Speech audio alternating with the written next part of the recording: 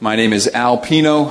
I have the privilege of being one of the two pastors. You met Corey on the front end, and my great joy this morning is to introduce to you our friend who will be sharing with us the fourth of our four-part series on the church.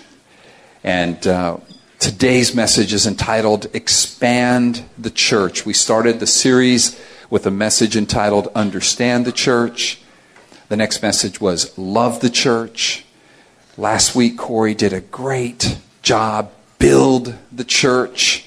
And now today, part 4, Expand the Church. Why Danny Jones, and who is Danny Jones? If you're a guest, you probably have not heard of him or seen him. And Danny is the man that trained me in pastoral ministry. He and his wife, Melody, who is accompanying him today, really cared for Desiree and me when we first arrived in Orlando. I think it's 14 years ago this summer.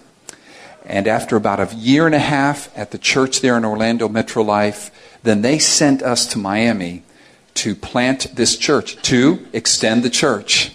And over these last 13 years that we've been in existence, almost 13 years, they have provided care for us as a couple. They have often come, especially in the early years, and helped us with some just key decisions we made as a church, raising up leaders, strategic moves. And then probably about 7 years ago, Danny and I had the privilege to begin to serve churches in Cuba. And I have the privilege of going with him and serving him and translating for him as he cares for churches and helps them to think through the implications of the gospel, which is Jesus Christ, his life, his death, his resurrection and ascension, the gospel, those implications for building a church in Cuba. And now, just recently, we sent a team, as you know, to the Dominican Republic, and Danny is very involved in helping those men as they ask us to just serve them. Okay, so that's Danny Jones, really on what he does. Danny Jones, as my friend, I could spend all morning. He is probably one of the most faithful, encouraging, wise, and discerning men that I know. He's an incredible gift to me, and now he's going to be an incredible gift to you. So would you please welcome Danny Jones as he shares God's Word with us. It is great to be here. We always enjoy being with the church here. Just so many smiling faces, folks we've known over the years. Some of you that we're getting to know for the first time have just met this morning. What a joy it is for my wife and I to be here. Have our youngest son with us this trip, Abbott. He's 17, soon to be 18 in just a few days. Just graduated from high school, and he's our last child to complete high school, and so all of our kids now think they're totally independent and self-sufficient. So that's actually great because they leave, and that means I get Melody to myself. And I tell you what, I don't know if you've heard any bad things about the empty nest. Whoever's telling you it's a bad thing, they're lying to you, all right? Either that or they have not been dating their wife throughout the marriage, because when the kids leave, well, let me just say it's great. And when they're there, it's great. And we also have 2 married children who bring the grandchildren home. We have 6 grandchildren, and they keep us busy, and we just have a wonderful time when they're there. And we're just, all of this is not to any of our credit at all. It really is the fruit of the gospel. What Al was just mentioning, the death, the burial, the resurrection, the ascension of Christ. It's the fruit of what he's done for us that's given us not just a relationship with him that is really more than enough, but then a marriage that's unbelievably wonderful. That doesn't mean it's perfect, doesn't mean it's carefree, doesn't mean it's problem-free. What you have to do is ask my wife how difficult it is to live with a sinner like me. It's a challenge. I'm amazed that she has stayed with me all these years. So it's not about it being all together and doing everything right, but there is a quality that the gospel brings to a marriage that makes it supernaturally wonderful. It's not about you and how well you communicate and how well you do all the things you're supposed to do. It's about how God, by His Spirit, does what you can't do. And the same thing with parenting. You know, our children will be the first to tell you they're not perfect, they don't have it all together, but to see the gospel fruit in your children's lives as they grow up is just, again, unspeakably wonderful. And then our oldest grandchild, who is 8, just coming to that place of understanding her need for the gospel and responding to that and asking those hard questions about her relationship with God and what does she do with her sin and how does she deal with her failure and her weakness and just to be able to share that hope of the gospel with her. The Christian life is glorious. It's not easy. Please don't hear that. It's full of adversity and difficulties, the kinds of things that really cause people in the world to fall apart, and some of them sadly will kill themselves, or they will try to bury their sorrows in alcohol and drugs or other kinds of pleasures. I'm talking about a life that's supernaturally natural, supernaturally wonderful, and it's all because of what Christ has done for us on the cross. It's especially good to be here with you because you are just a joy to us throughout the entire southern region, all of the churches in the south that I have the privilege of working with and serving Sovereign Grace Ministries to care for and to serve any way I can. This church, and I've told you this many times, if you're new to us, you'll be hearing this for the first time. If you've been around for a while, this is old stuff for you. But it's still true. I still regularly hear reports of your impact, your influence on the other churches.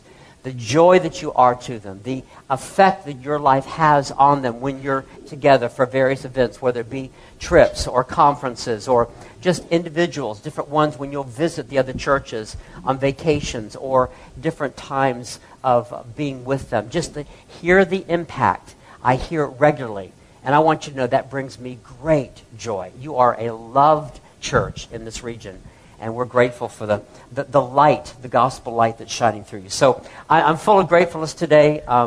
What Al shared, the key part of what he shared is our friendship. Those of you that know us know that we couldn't be more different. And it's not just because he's good looking and I'm not. Just ask him; he'll tell you. If it was up to us in the natural, I'm not sure Al would ever want to hang out with me. But again, because of what God's done for us, we have this incredible privilege of co-laboring in Christ together. And I was asking Al because I lose track of time, but the church was planted in 1997. And to think of all that's been accomplished in these years, and to see you, and to see how your life has changed and see what God has done for you. It's just glorious. It's wonderful. It's magnificent. And we boast in the Lord. We give Him all the credit, all the glory. But we are very, very grateful. I got to meet Jason Stubblefield and very excited about his new way of serving the church here. And the first thing Jason said to me was, thank you so much for your investment in planting this church because of the way this church is affecting him and his life and his marriage. Well, he's one of those guys. You are, most all of you, are those folks that we just dreamed about. You were nameless faces. You were just those that we desired to share the gospel with.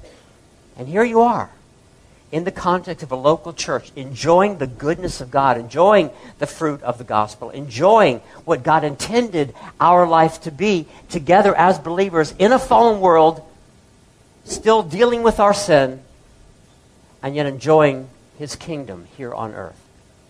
And so, for these reasons, we just find ourselves coming here. And, when I go to the other churches, I don't get kissed like I get kissed here. In fact, I'm not sure it's even allowed anywhere else. But I love the hugs and I love the kisses and I love the warmth. and the joy and the enthusiasm. You are a blessing to us. I'd like to pray. This morning's going to be a little different. If you're visiting with us this morning or you're new to the church, this morning won't be kind of the typical way we would just really spend time just in Scripture, really mining the depths of a passage of Scripture or a theological topic that will enrich our understanding of the call of God in our life. But this morning we're just going to spend a few moments on a short passage of Scripture and kind of put that in the context of what we do as churches in the area of planting churches and tie that into why we are sending Jose to the Pastor's College. So let's pray and just ask the Lord to really bless this time this morning. Father, thank you so much for your goodness toward us. Thank you for making today possible. Father, we do give you all the credit. And it's not that we haven't desired to be faithful and work hard. But this is not about what we've done. We're experiencing what you've done. And we glory in that. We rejoice in that. We thank you for it. And Lord, we especially thank you for the Word of God that trains us and guides us and reveals truth to us. That we know what to do, that we have answers to our questions. So, Father, we pray that today that you would just make it clearer than ever the mission that you called us to in the area of planting churches. We ask in Jesus' name. Would you turn your Bibles to Acts chapter 16? Acts 16. I don't know if this microphone is distracting you guys at all. If you want me to use the handheld, I can. It's totally up to you. What would you prefer?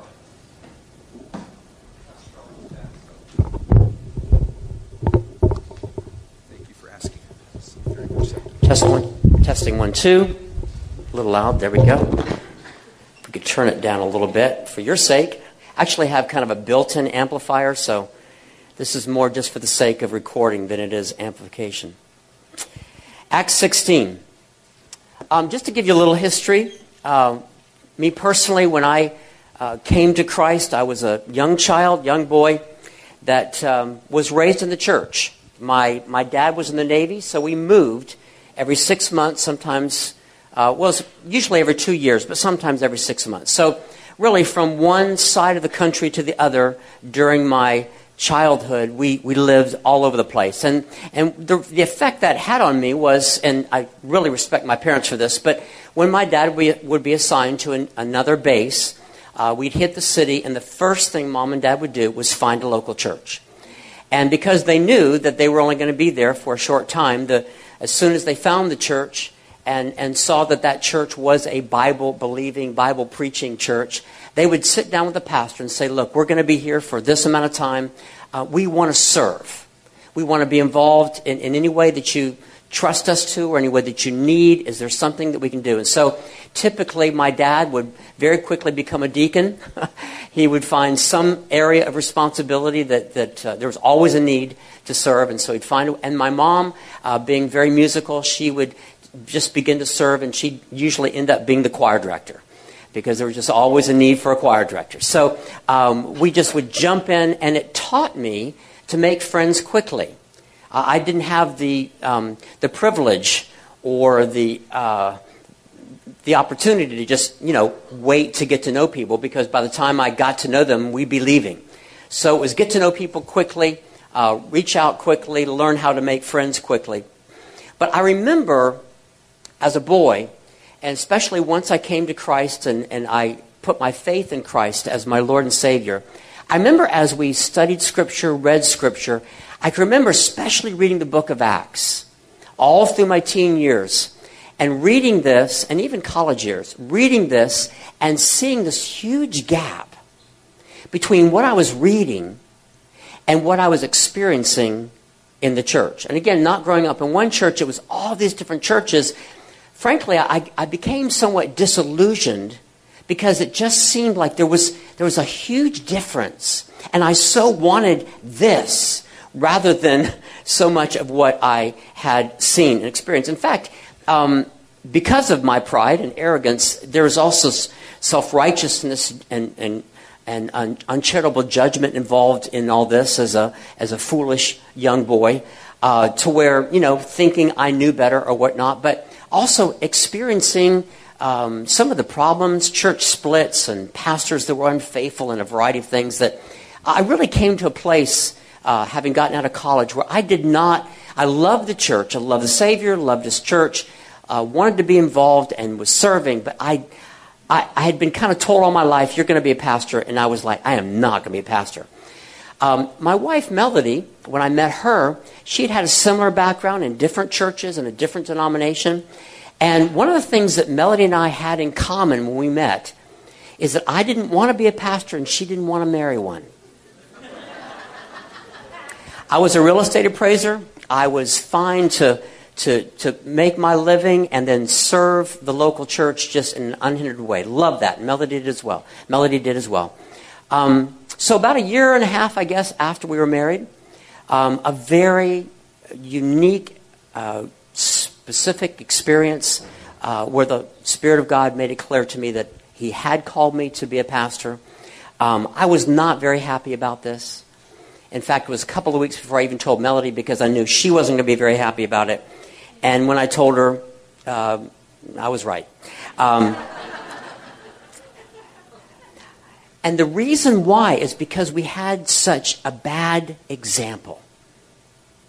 And because there was such a huge gap between what we were experiencing and what we read in Scripture. And I say all that to say that I came into Sovereign Grace Ministries with kind of a jaded perspective. I had had bad experiences that made me look at this and kind of think, this is just pie in the sky. This is just history. This is just, maybe the way some people talk about, but it's just not real.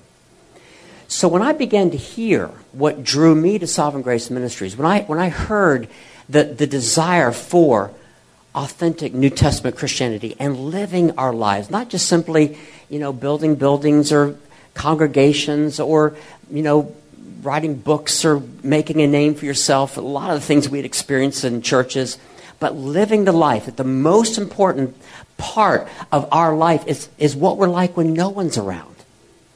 Not what you look like here, but when there's nobody around. The most important part is what you're thinking when nobody knows what you're thinking. It's what you do with temptation and what you do with sin, how you deal with sin. That's what matters. It's the relationship with God, the life-giving resource that Scripture is to us, and the reality, the personal reality. So this drew us, and since becoming a part of Sovereign Grace Ministries in 1987 as a church there in Orlando, I want you to know, and again, this is not to say Sovereign Grace is better than any other group of churches or denomination or anything, but I just want you to know our experience has been completely different than the way we grew up. And it doesn't mean we haven't had problems. It doesn't mean that we haven't faced all kinds of difficulties. But what we've experienced in these years has been so much closer to Scripture than we ever dreamed was even possible. And so really for us, these last 20 years, plus actually next year, 2010, as a church in Orlando, we're going to celebrate our 25th anniversary, which we're just like, I'm too young for this. Can I be that old? But the reality that what God's done for us all these years has really been nothing less than just one prayer answered after another, one dream fulfilled after another. And as I was saying earlier, this church is one of those dreams fulfilled. And that's why it's so special for us to be here.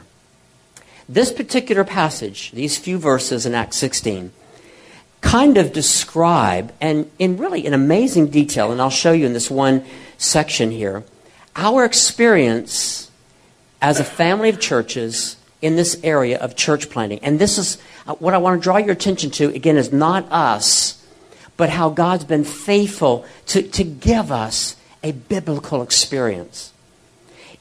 It also, this passage kind of defines for us what planting a church looks like. And I'm only going to be able to take a few of the verses, just the first 10 verses. But really, as you continue through this chapter especially, there's just so many similarities to the exact things we're experiencing today. Let me give you an example. We'll start at verse 1 of Acts 16. Paul came to Derbe and Lystra. A disciple was there named Timothy, son of a Jewish woman who was a believer, but his father was a Greek. He was well spoken of by the brothers in Lystra and Iconium. And this really does, again, give us a model example and describe how our churches work, how this church work. We desire, every one of us, to be a disciple of the Lord Jesus Christ. That men, as they give themselves faithfully to the Lord Jesus Christ, become men that are well spoken of. They become men of integrity, men that can be trusted, men that can be given responsibility and can serve in the local church. And so that's really what's happening here. We see the example here for us. In verse 3, it says, Paul wanted Timothy to accompany him and come with him. And this, again, is our method in a variety of ways. As I was saying, when we go to Cuba, rarely will we ever go by ourselves. We take brothers with us. We accompany one another. If you remember when Todd Twining was here just a few weeks ago, he had Louis Seifert from the church with him, another brother who is gifted prophetically. We accompany one another. We don't trust ourselves. We don't put ourselves out there as being kind of the big cheese or the answer man. We want to serve together. And that's why even in a local church, the leadership team is a plurality of men, not just individuals.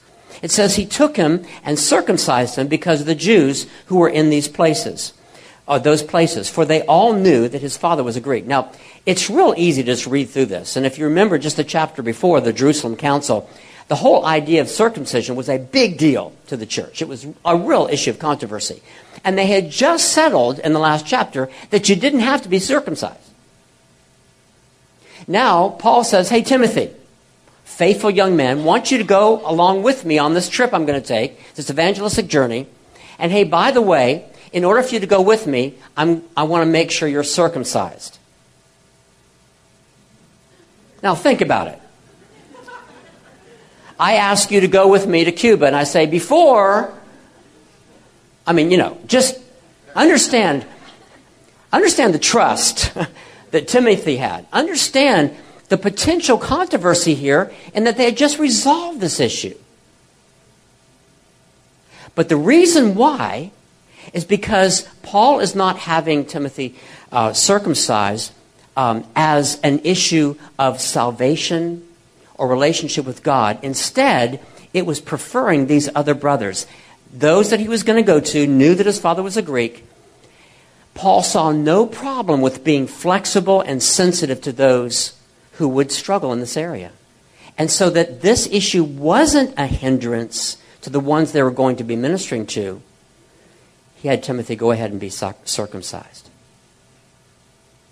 That's a heart of caring for people, a heart that goes beyond what's important to me or what matters to me or just some hanging on to a theological perspective. See the difference? This is grace. This is a love for the gospel, a love for the lost. And that's what's motivating these men. And I just want you to know, I really respect Timothy. I'm not sure I would have wanted to go along with the process. But anyway, it says, as they went on their way through the cities, they delivered to them for observance the decisions that had been reached by the apostles and elders who were in Jerusalem. So they're conveying these decisions that have been made. They're communicating. The churches are fellowshipping together. Verse 5.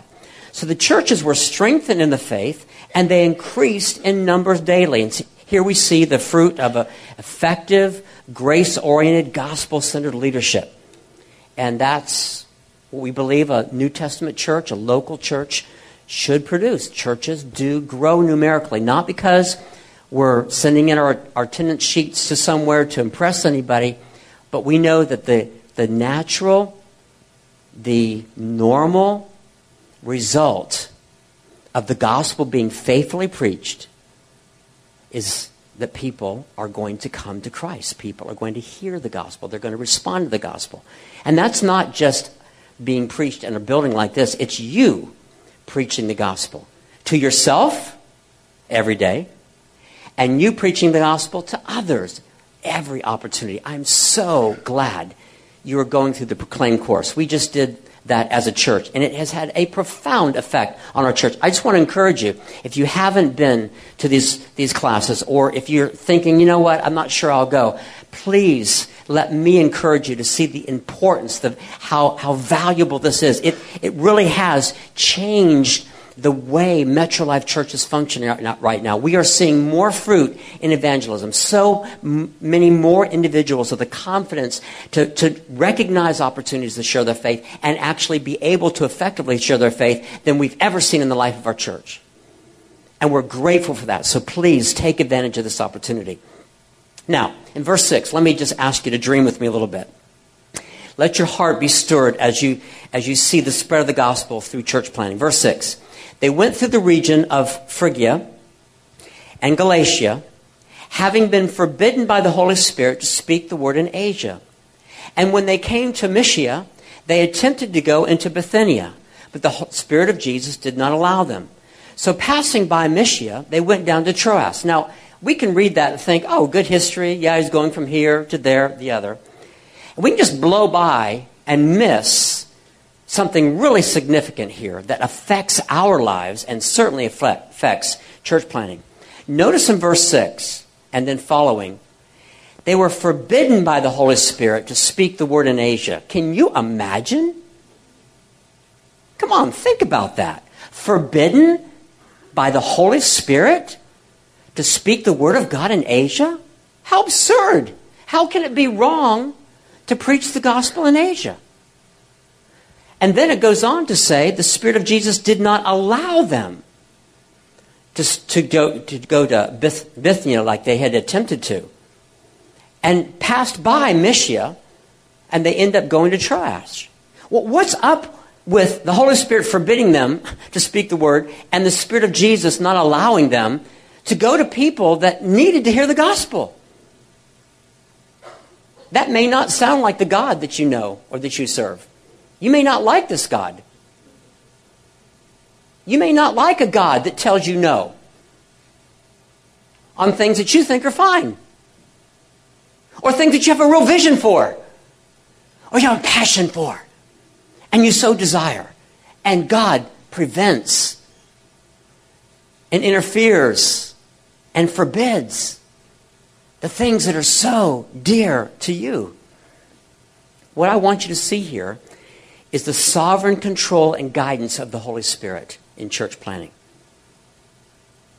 You might wonder sometimes, if you've been a part of Sovereign Grace for a while and you hear about the different churches that are being planted or adopted around the United States, around the world, you might wonder, why does Sovereign Grace choose to plant a church in this city and not that one?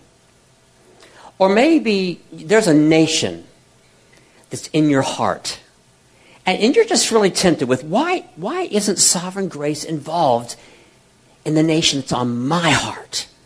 I want it so bad, and I'm praying for it. What's wrong with those guys?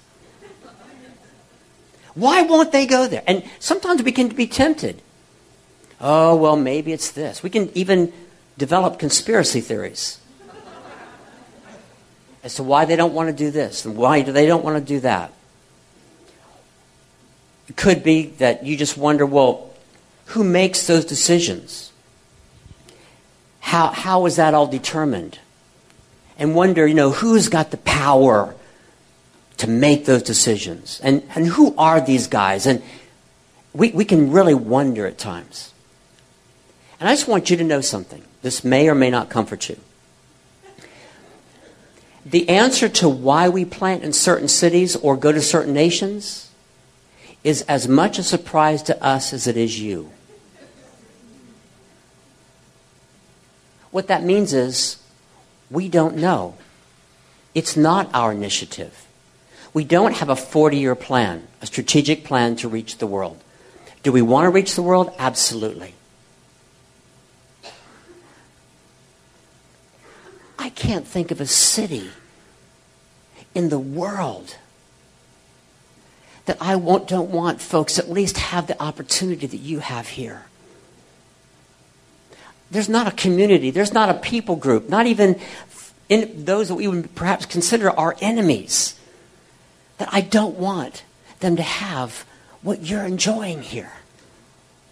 There's no one that I can think of, no matter what they've done to me, that I don't want them to hear the gospel, or that I'm hoping that they'll go to hell. No one. So the decisions are made by the Holy Spirit, and it's our job to not initiate it as much as it is to follow him. And so when you hear about a church being planted, or you hear about a nation being reached, perhaps you've been praying for the Dominican Republic for a long time. We have too. But there's been no opportunity. Now it seems like in the last few years, out of nowhere, these amazing churches that are serving so well, and we can't understand why, as much success as they're having in their cities, why they're now calling us and saying, would you please come and help us? But it's an answer to prayer for us. Something that we couldn't make happen before, that now God is doing. We're surprised. We're grateful. What is that? That's the Holy Spirit leading. Why? Because Christ is the head of the church. We have local elders here that serve this church by leading, but they're not the head of the church. Alpino is not the head of this church. I'm not, even though I'm the senior pastor, I'm not the head of Metro Life Church. Christ is the head of the church. Al serves the church in a specific way as a senior pastor, but the sound guys are serving this morning too. And the musicians were serving this morning. The ushers are serving. Right now, we have folks that are teaching our children, they're serving. We all serve in different ways. Some of you have served this week in total obscurity by just intercessory prayer. Is that any less important than what I'm doing right now? Absolutely not. We are serving in the way God's called us and gifted to serve. I can't do what Miguel does. I can't sing like him. I can't write songs like him. I can't play the instrument like him. I can't put together a band like him. If I was leading the worship, it'd be awful. And you might say, well, how are you able to speak like you are? I don't know. I didn't practice this. I didn't work on it. I don't know why I'm able to share my heart with you. That's something God's done. I can't take any credit for it. And so we look at this and we realize, the Lord, he leads us. He also forbids us. He also interferes with our plans. You see, an answer to the question is not yes all the time. Sometimes we say, well, God just won't answer my prayer. And really all we're saying is God won't let me do what I want to do. Because an answer can be no, can it? Oh, the Lord just did not give me the child that I desired. The Lord did not give me the job I desired. The Lord did give me the house I desired. No, He didn't give you what you wanted, but He did answer your prayer. He said no. That's an answer. Don't accuse Him of not answering. Sometimes God says maybe. Or wait. That's an answer. Some of you as singles, you want to be married. You want to have children. You see those around you enjoying married life. Sometimes you see there's conflicts and you're kind of glad you're not married. But you want to have a child. And sometimes you see the messes children make and you're kind of glad you don't. But it's Lord, I want this. And I'm asking for this. It's not that He hasn't answered. He's obviously said to wait. Now, is there a gift of being single? Yes. But when you have the gift, you know it. It's not like, I really want to get married until I'm 60, and then I realize, no, I have the gift of singleness. No, being single is a precious gift of God, and we should highly esteem it. And church, let's make sure that we don't harass singles for not being married, because we don't know God's will for their life. You know what I'm talking about? Let's not make it miserable for them to be in a church that's full of families. Let's esteem them for their role, their place in this local church. But God says yes, He says no, He says maybe, He says wait. Christ is the head of the church. We are called to serve Him. We are called to do His will. This is not about us. We're called to follow Him. We're called to obey Him. And as we as a church are called to obey Christ, you also are called as a church to obey your elders, obey the leadership team of this church. Now, in our culture, that's a scary thing. It's dangerous. And I just want you to know, the only reason I can, without even flinching or hesitating, say that it's biblical for you, as a member of this church, if you are a member, to obey and follow the leaders of this church. The reason I can say that without hesitation is because these men who have been called to serve the church by leading are commissioned to only do what the Father says to do. This is not their church.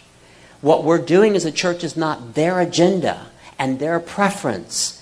The Holy Spirit, as we're seeing even here, the Holy Spirit leads and guides and says go and says don't go.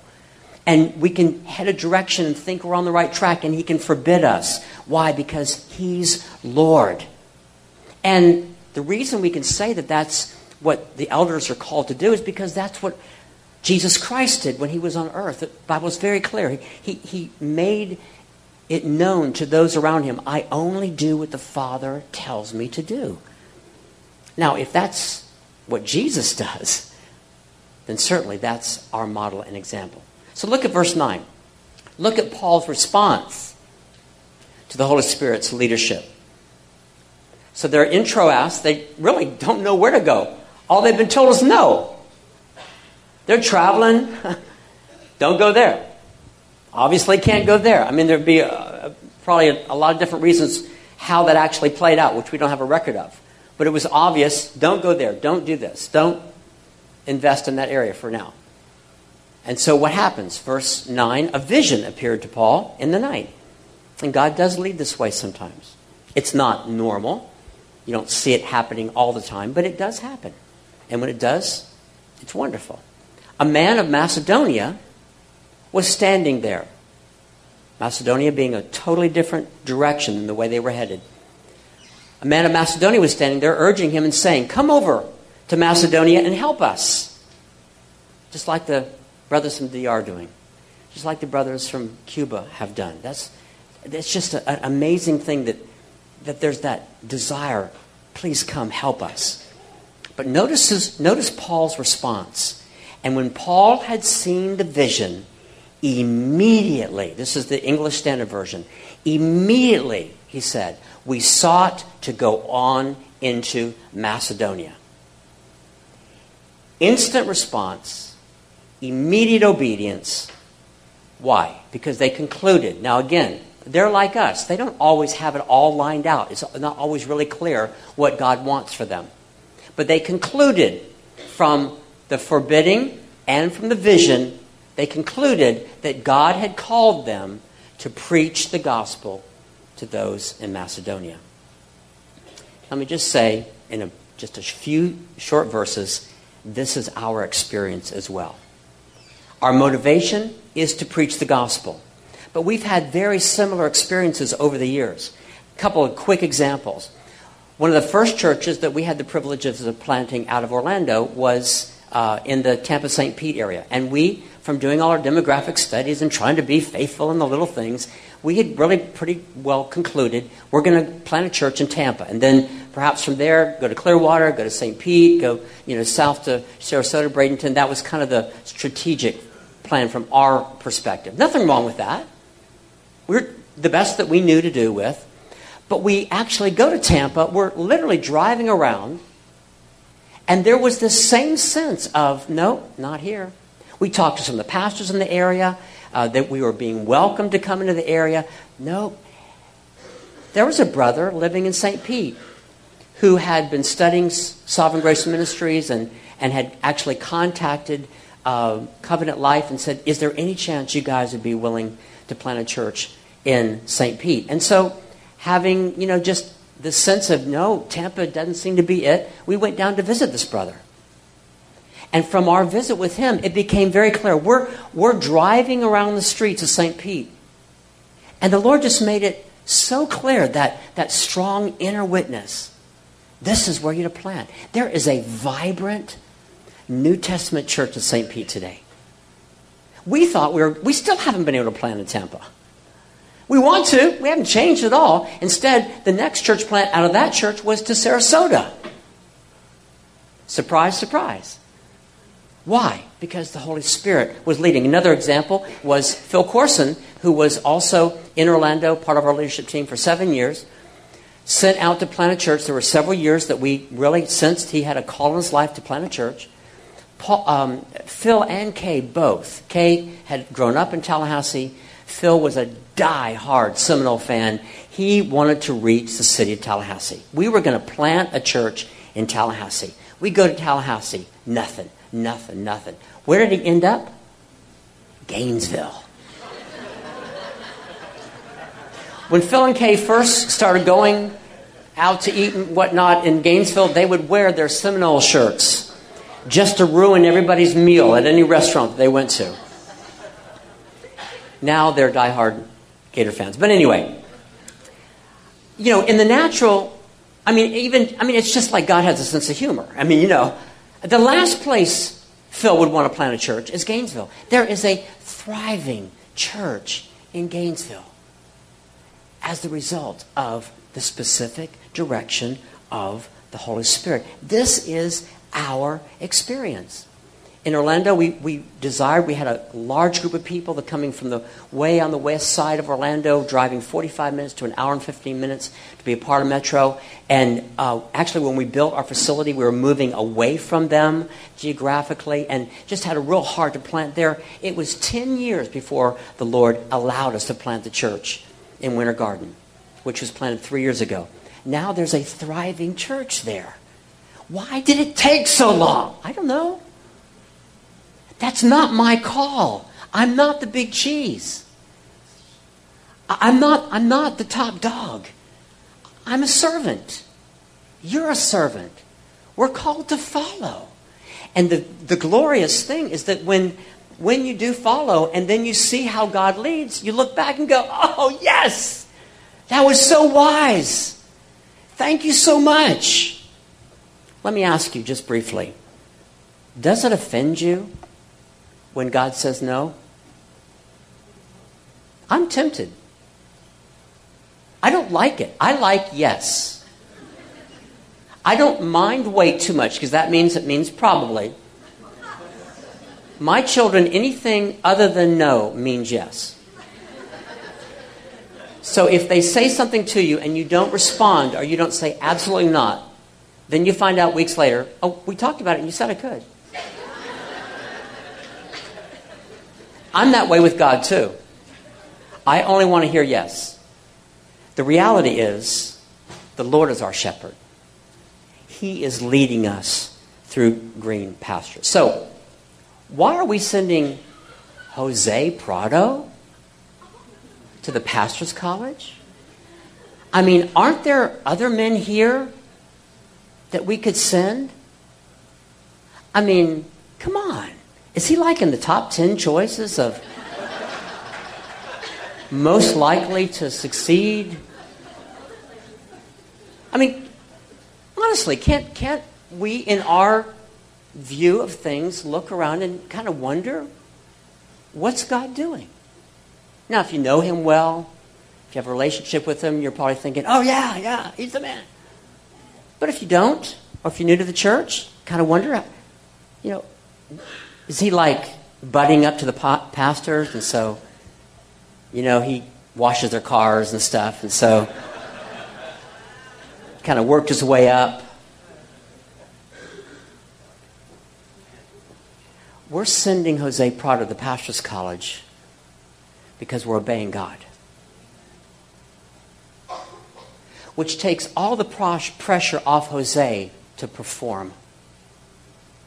We had a wonderful time with Jose and Kristen, Corey and Cindy at the Smidgen's home Friday night. And did I say that right? Okay. Christine, I knew something was wrong, and they're looking at me, but they're not giving me any indication. But I felt it. It was in the air. Melody's eyes are blazing.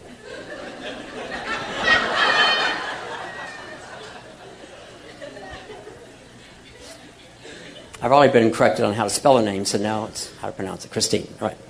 We had this wonderful time of just honoring them, praying for them, prophesying over them. And it just became so clear. The sweetness of the Holy Spirit. God is pleased with what the church is doing in sending them to the Pastor's College. We have no other explanation for it. Now, do we have some hopes for what, when he comes back, he can do here in this area? Absolutely. I mean, we don't just sit around and go, I don't know. I mean, we have strategic planning. We work on this hard. Do we know exactly how it's going to work out? Absolutely not. But because it's the Lord, Jose doesn't have to go to the pastor's college and perform to make you guys look good. Or he doesn't have to work hard to try to get really good grades so that, Al and Corey are glad that they sent him, or that we'll think highly of him. In one sense, it doesn't really matter what we think of him. What matters is what God thinks of him. And the future is about how the Holy Spirit's going to lead. Now, you've been a part of this process. The whole time Jose and Christine have been here in this church, you have been an aggressive, active part of them being prepared for this moment. So I'm here to say thank you. That's being the church. That's the fruit of community. That is the kingdom of God. Showing God's glory. And they're the first ones to tell you and thank you. But what we're doing is simply agreeing with the Holy Spirit. And so in these final few moments this morning, we want to just take some time to pray for them. You're going to have time this afternoon to share with them. I would highly encourage you at the picnic this afternoon to make a point to go to them and share at least one specific evidence of grace that you see in their life, or one specific way that they have affected you, hopefully in a way that they wouldn't even be aware of. Just let them see through your eyes the grace of God on their life. Not to flatter them, not to build them up, but to encourage them. I mean, yes, to build them up, but not to build up their pride, but to encourage them and to build them up and strengthen them so that they can go to the PC without any sense of performance. Instead, they're obeying God, and we respect them for going. It's not easy to pack everything up. We were talking to Christine, and she's never seen snow. She's going to freeze. Gaithersburg is a wilderness from a weather standpoint. Why be willing to do this? Well, they're doing the same thing we're doing. We're just obeying the Lord. And there's great peace in that.